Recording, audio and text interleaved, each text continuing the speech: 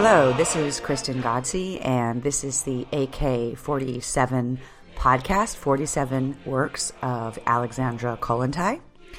And I'm the author of Why Women Have Better Sex Under Socialism and Other Arguments for Economic Independence. I'm also a professor of Russian and East European Studies at the University of Pennsylvania.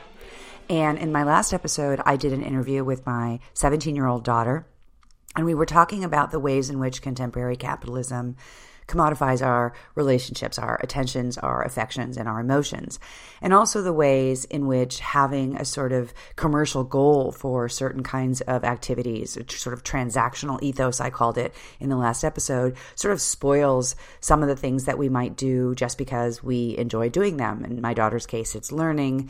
And so I really wanted to come back and find a passage from Alexandra Kollontai's writing that would sort of speak to this issue of the commodification of our relationships.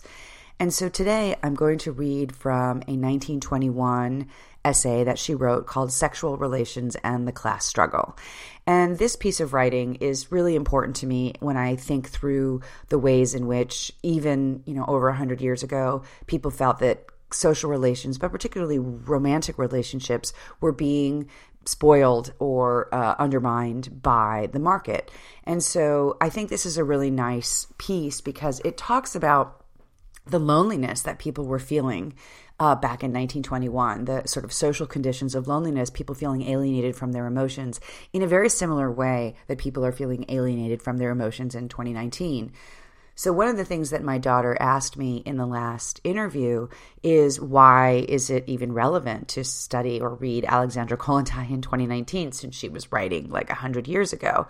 And I think that it's really relevant because some of the things that she writes about, even though it is over a century old, really resonate with me today still. And I think will resonate with my students and young people who are interested in sort of coming to the works of Kollontai for the first time. The piece that I'm going to read is actually a section out of this essay, as I said, called Sexual Relations and the Class Struggle.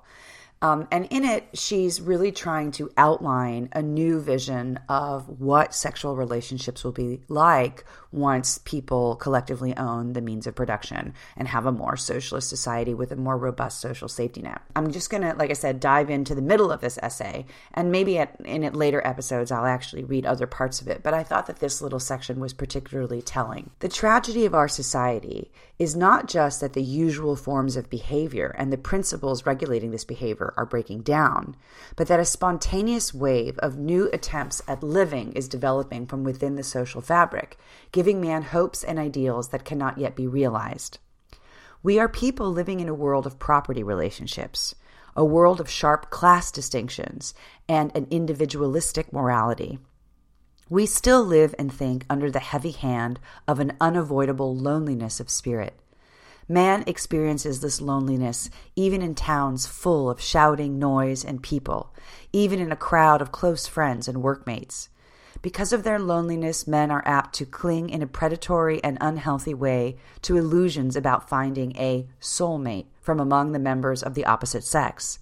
They see sly eros as the only means of charming away, if only for a time, the gloom of inescapable loneliness. People have perhaps never in any age felt spiritual loneliness as deeply and persistently as at the present time.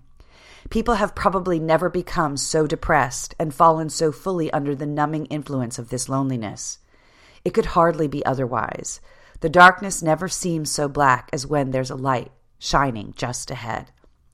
Now, I want to stop right there, and before I continue, just say I think it's really ironic that Kollontai is basically saying that 1921 was the moment when people were feeling the most loneliness, because as we know in the United States right now, at least, but also in the UK, there's really good research that shows that people are feeling incredibly lonely, especially young people.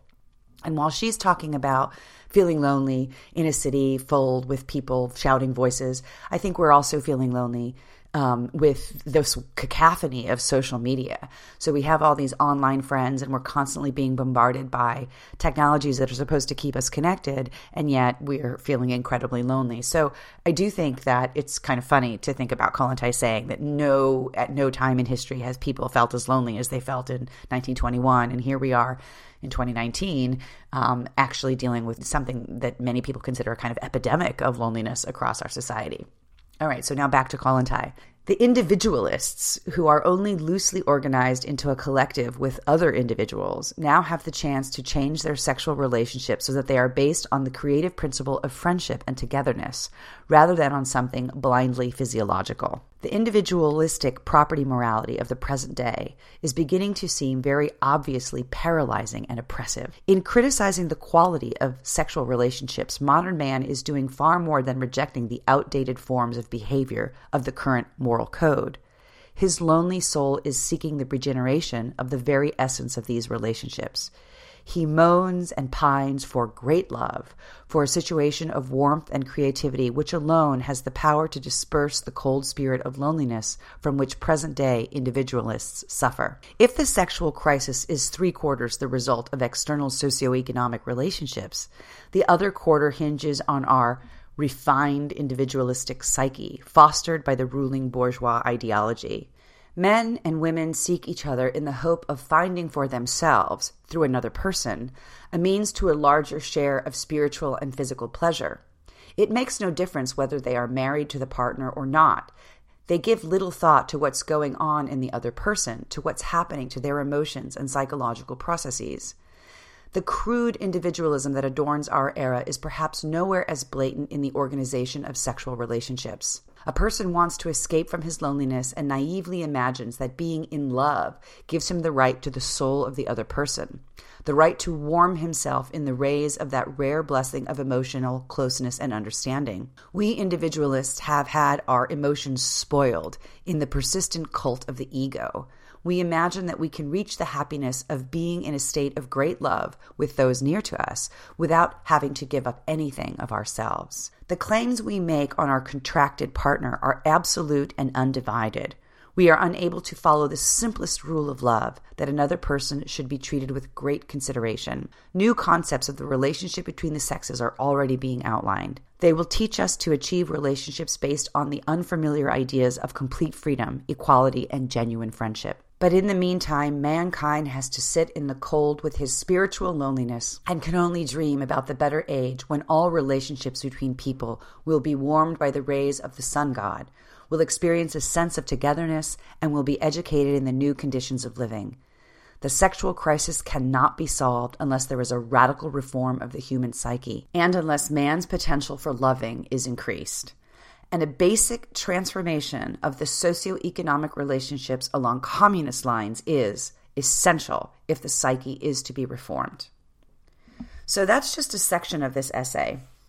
And I think that what's really important about the essay is that Kollontai herself spent some time as the Commissar of Social Welfare. She had been put in charge of the Genotel, or the women's section of the Communist Party, and she had actually really been at the forefront of instituting a number of policies that were radically reshaping the way that women were going to exist within Soviet society, through the socialization of domestic work and also through the abolition of, church control over marriage and divorce, and incredibly liberal set of policies that were trying to uncouple romantic relationships and sexual relationships from economic considerations. So what I really think is fascinating about this essay is it's an entire sort of screed against the ways in which bourgeois people love each other in this very, very selfish way. And she talks a lot about the way that people own each other. So here's another little section that I think is really fascinating. Kollontai writes, "People in love are unbelievably insensitive in their relations to a third person. We have all no doubt observed this strained situation. Two people who love each other are in a hurry, before they have got to know each other properly, to exercise their rights over all the relationships that the other person has formed up till that time, to look into the innermost corners of their partner's life. Two people who yesterday were unknown to each other and who come together in a single moment of mutual erotic feeling, rush to get at the heart of the other person's being. They want to feel that strange and incomprehensible psyche, with its past experience that can never be suppressed, is an extension of their own self. The idea that the married pair are each other's property is so accepted that when a young couple who were yesterday each living their own separate lives are today opening each other's correspondence without a blush, and making common property of the words of a third person who is a friend of only one of them, this hardly strikes us as something unnatural. But this kind of intimacy is only really possible when people have been working out their lives together for a long period of time. Usually, a dishonest kind of closeness is substituted for this genuine feeling, the deception being fostered by the mistaken idea that a physical relationship between two people is a sufficient basis for extending the rights of possession to each other's emotional being. And so in this essay, Kollontai really talks about the way that people use sexuality and physiological intimacy or sexual intimacy in order to kind of claim possession on the soul and mind and heart of another person. And that this idea of treating our romantic relationships as goods to be possessed, that our partners as things to be possessed, is incredibly uncomfortable to her, and she thinks that it's at the root of our unhappiness and our loneliness. Because rather than sharing of ourselves in human relationships, we're constantly thinking about what we can get out of these relationships, and we're constantly guarding against the ways in which we think our partners may be unfaithful to us, not just physically unfaithful with their bodies, but spiritual or emotionally unfaithful with their minds or their souls. So what Kollontai is writing about in 1921 is the way in which we generally tend to view our romantic partners as property. And she's trying to get us to see that as long as we treat romantic partners or even, friends as property, if the minute that we get into a relationship with somebody, we don't want them to have other friends, we don't want them to hang out with other people, certainly not friends of the opposite sex, there's this jealousy, and that the jealousy comes from a place of ownership. We believe that this person is our personal property, and any sort of challenge to our property rights over this person makes us desperately unhappy and can, in fact, threaten the relationship. So I think that it's really worth reading Kollontai and trying to understand the ways in which jealousy is a direct result of a kind of property, way of thinking about our relationships. And part of the reason that we have these ideas about relationships is because for many of us, particularly for women who are in dependent relationships with men, your ability to pay your rent or to put food on the table for your children is going to be dependent on your partner being faithful to you and continuing to support you. So there's an incredible, necessity to be hypervigilant for infidelity and things like that. And I think that Kollontai is really radical in suggesting that we could have romantic relationships with people without thinking of our partners as our property, and that actually if we thought of our relationships in a less property-like way, if we thought of them in a less economic way, our relationships would actually be a lot more satisfying. They would be a lot more loving and equal, and she uses this term comradely, and more friendship-based and really based on mutual affection and similar, shared ideals. And I think that, again, she's writing over 100 years ago, but it is really worth thinking about her ideas in the contemporary moment. I think they're still very relevant, and I'm going to try to find some more interesting passages to read to you in my next episode.